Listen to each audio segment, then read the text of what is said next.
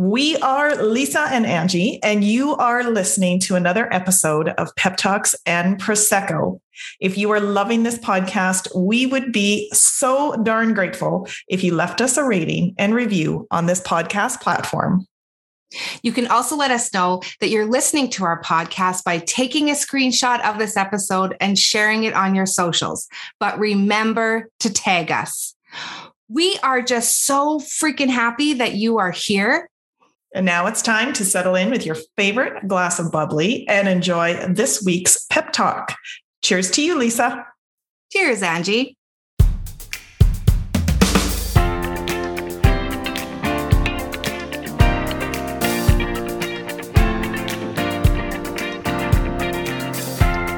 Cheers to you, Lisa. It is Sunday.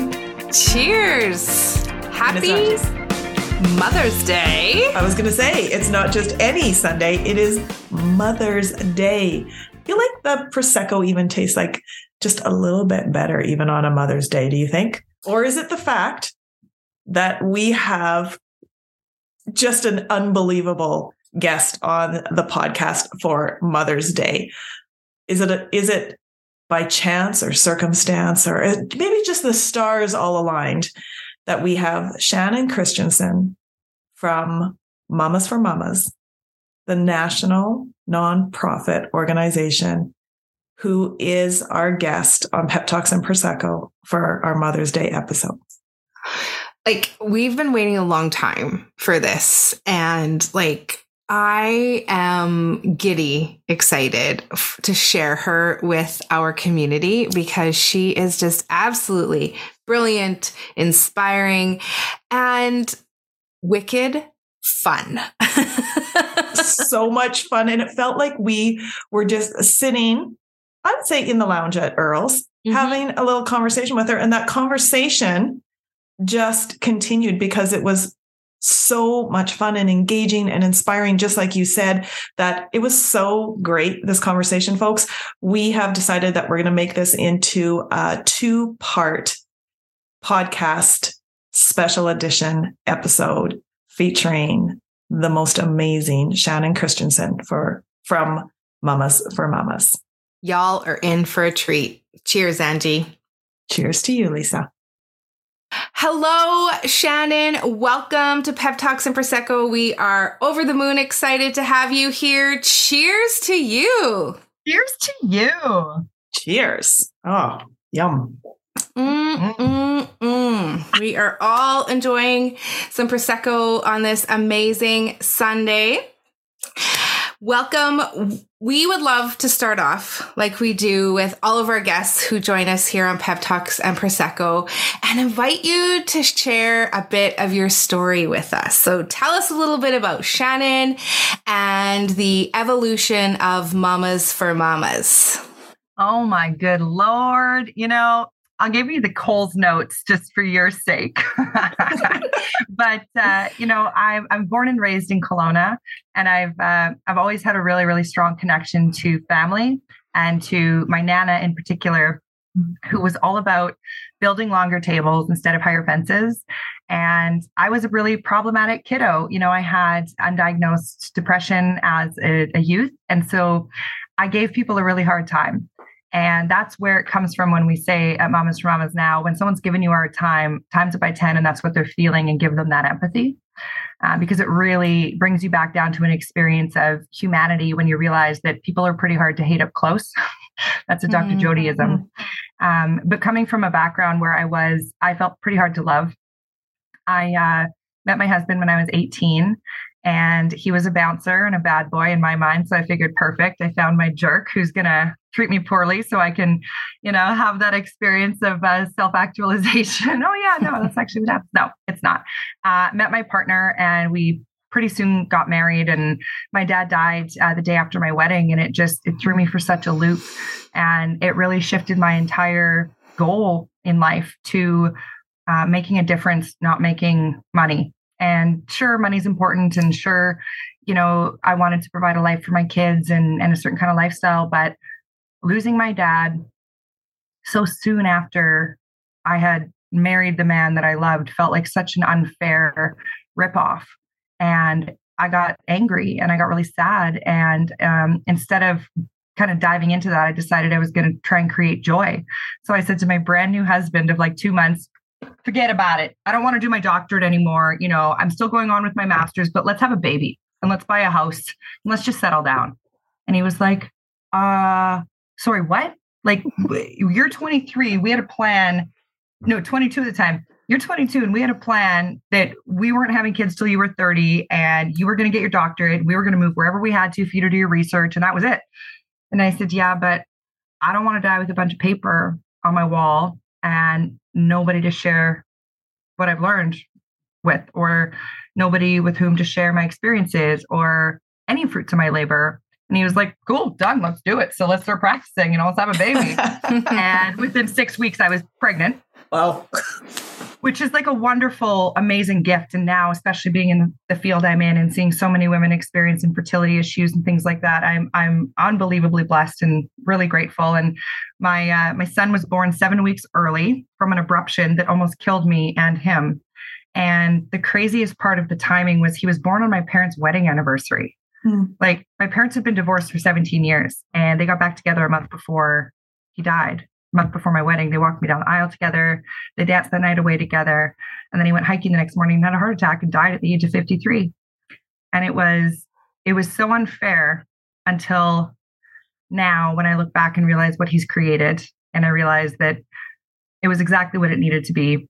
We took what we could from the experience and we built something from it. But holy man, was that ever tough. So my first son was born and it was very isolating. I was super alone. I was 23 years old, had a brand new baby, and most of my friends were, you know, at concerts. And I remember trying to hold my baby shower and one of my friends going 11 to 2 during Wakefest. I was like, no, you're right. Wakefest is definitely more important. My bad, my bad. Well, I'm selling meat pies or something down there. I can't remember what it was, but I just remember thinking, like, how dare I have a baby shower on a Saturday from 11 to 2? And it was then that I realized that I really didn't belong. It was then that I realized I didn't belong with my friends that were all 23 and either going to college. I'd already graduated college. I was starting my master's. I did it remotely. It was like, where do I actually get to belong and be accepted without having to try so damn hard all the time? And I didn't find it. I didn't find it until I built it. And that was after my second baby. Jacob was born. I was 26. I had just finished my master's degree. I had just finished my internship at Youth Forensic Psychiatric Services, treating violent offenders and violent sex offenders who were under the age of 18. And once again, working with those kids, I realized there's a common thread here. And it's that these kids didn't have a longer table built for them. They had a higher fence. They had people pushing their parents away, pushing the mom away. They didn't have the support from their parents they could have or should have, emotionally or financially or socially. And everything just came so full circle to me in that moment where, losing my dad. My mom moved to China shortly after my dad passed away, just really trying to process everything. And my nana went into open heart surgery. So here I am, coming from this massive family of people that are there for you. And you've got a built-in village to, you wake up the next day and your village is literally gone. They're all gone. And now what's the option? Fall apart? You have two humans to look after. It's not an option to fall apart. It's our responsibility to make sure that we're putting them first. And that's what I did. I put them first until the point where it almost killed me. I had such bad postpartum depression. I went to my nana's house one day and I said to her, it's not that I want to die. It's just that I want to sleep so bad that I, just for a little bit, if I died for like a night, if I could just take a little bit of time out of this world and come back. And she's like, okay, you need some help. We're going to get you some support. But at the end of the day, Shannon, why don't you go onto the Facebook, and put out a call out for some of these other moms that feel like shit like you do. And then we'll bring them all together and we'll say, it's okay to feel like shit. That's okay. There are ways that we can support each other. And I was like, yeah, that's cute. Sure. Maybe not such a bad idea. And that was April 2014. And I went home that day, bawling my eyes out, thinking to myself, I have all this stuff to give away. Maybe if I start donating items, people will be nice to me. Maybe I'll meet some friends. And I started a group that day called Mamas for Mamas. I made the hashtag kindness is our currency because I didn't want moms to feel like they had to spend any money to get what they needed. I was literally going to find them everything they needed for free if they would just be freaking nice to me. How sad is that? And how beautiful is that? Mm-hmm. And you know what? They were really nice to me. And I got to give them what they needed. I got to give them the strollers, the cribs, the high chairs, all the bassinets, the baby clothes. I didn't need to sell it. I wasn't in financial poverty. I was in emotional poverty. And my emotional poverty was healed through giving financially. It was this beautiful sharing economy of whatever we had. And nobody could buy that feeling for me. Nobody could, no amount of money could actually buy a bit of relief or a bit of compassion. And being able to buy groceries for a mom who didn't have anything, it changed something inside of my cellular energy that made me realize I wasn't alone. Even if my family had left, I wasn't alone. All right, everybody. If you are like us and have fallen victim to sacrificing your goals because, I don't know, you're too busy raising your family, or maybe you're in a demanding career, you're struggling to find motivation, or heck, it might be all of the above. We have been there. Through our successes and failures, we have discovered a formula to building habits that don't just last, but they stick as well. And that is how we've been able to reach our goals. And it's also why we created Sustainable Habits, our free 7-day habit building course. In this email course, we share our proven formula for building habits that last. So we are going to show up in your inbox for 7 days straight and share with you strategies and tips that will get you closer to implementing small habits that are going to lead to significant results. So click on the link in the show notes or head to our website, wetherwill.com, and click on courses to find Sustainable Habits. Oh, wow. And that's how the Facebook group was born. And that's how Mamas for Mamas started. We're the first national charity that was born as a social media group. There's no business plan around it. There was no intention for us to grow to where we are today. It was just, let's meet one more mama where she is. Let's meet one more mama where she is. And now it's like over 100,000 moms across Canada on these online sharing economies. But it's also like 25 to 30,000 moms are helped through these comprehensive care plans every year. So the peer-to-peer platform is awesome. You can go on, donate, share, support, connect. But there's many cases where other moms don't have what you need. That's when you come to Mamas, Big Mama. You come to the office and we got the Karma Market. We have formula. We have diapers. Literally, I stack my computer on them when I do the podcast. We have everything that you might need to raise happy, healthy kids. And if we don't have it, we'll find it at no charge. We work with like Haven Mattress. They give us mattresses when we need them. So we're not buying things with hard-earned fundraising dollars. And that keeps us at like a very low administrative overhead. We have a $4.9 million budget this year for Mamas for Mamas National. And we only spend 17% of that on actually running the operation, like the administration. We get all of our spaces donated. We find people who are in it for the outcome, not the income. And we still find a way to make sure they can feed their kids and look after themselves. But this is about a movement, not a moment of signing a contract. It's a movement of change, of true changing the landscape of poverty. Wow. I'm going to just pour myself another Prosecco here. Just like, I need a moment. to just absorb. Mamas for Mamas. That's Nicole's notes of the beginning phases. But unbelievable.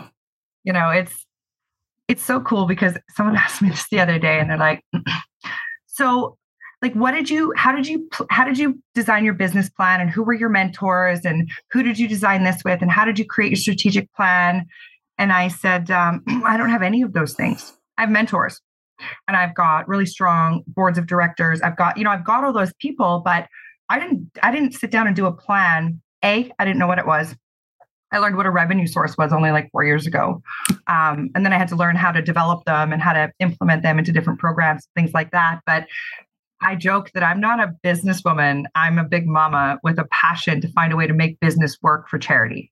You've got to solve problems like a mama, but you've got to run it like a business so that the charity really always is stronger than the peer-to-peer platform, so that no matter what, if you've got a mama who's got an abscessed tooth and it's going to cost $1,300 to take it out, but if you don't, she's going to have a potential infection in her brain, which is a recurrent weekly experience we have is moms or kids with abscessed teeth with infection that are too close to their brain to be safe. But BC Health doesn't take the tooth out. It just gives you antibiotics. But what if you can't afford the antibiotics? Then you have to go to the hospital for inpatient treatment and spend 3 hours a day at the ER getting your shot. So it's a poverty tax. The less you have, the less you're able to access. And so Mama's cuts out that poverty tax, and we buy your prescription for you so you can do outpatient treatment. You can go home, take your antibiotics, still go to work, things like that. But there are so many gaps in the system that the purpose of Mamas wasn't just to connect mamas to one another. It was to connect nonprofits that work with mamas to one another so we can develop a safety net that doesn't have these massive gaps in them, because they shouldn't be there. And we're smart enough to identify what they are, then we're smart enough to figure out how to fill them, Shannon, you are taking care of mamas like a mother. Like a mother. Exactly. Yes. And we, of course, we've read your story. We follow you on social media. We know that is your jam, taking care of others like a mother. And we also know that you were asked to co-author a book. I believe the title was You've Got This, Mama. Is that right? You've got this boss mama. That's right. You've got this boss mama. Yeah. And we understand that during that process, you developed maybe a new version or your own version of what a boss mama is. And I just think what you've written about Boss Mama is absolutely brilliant and powerful. So I'm hoping maybe you would share some of your definition of a boss mama and how you are taking care of each other like a mother. Oh my God, of course. It's funny. I haven't read my chapter in probably 4 years. So if I'm going to reflect back and really, it's funny. I just saw it on my desk today. I thought, what the hell is that doing there? But at the end of the day, when you're looking after people and you're building something where you're looking after your neighbor, not to compete or to compare, but to make sure they've got enough. That's the essence of motherhood, is to reduce the competition. We have enough of that with literally every single angle, how good your kids are doing in school, how well they're doing on their development, all these different things. But in order to be a boss mama, you need to be willing to reach behind you and lift up your fellow mama to make sure she's standing there with you. Because as far as I'm concerned, there's many of us who were born on third base. And there are many of us who have privilege and opportunity far beyond many others. And this whole myth of meritocracy that you just, as long as you work hard enough, you can be anything you want to be. It's just not true in this day and age. But when you've got women that are willing to bat each other over to third before they bat themselves home, that's what it means to be a boss mama. That's what it means to actually be a table builder, not a fence builder. When we say that charity doesn't solve poverty, community does, it's because no government system or no one nonprofit can actually address and change the way we treat each other. And that is at its core what it means to be a boss mama. It's to be kind, it's to be compassionate, and it's to reach behind you to make sure that when you rise, you lift others. Because your brightness does not get any dimmer when you allow brightness to those around you. It only gets brighter. It only gets stronger. We don't need a candle. We need a freaking bonfire. That's a boss mama. Let's build a bonfire,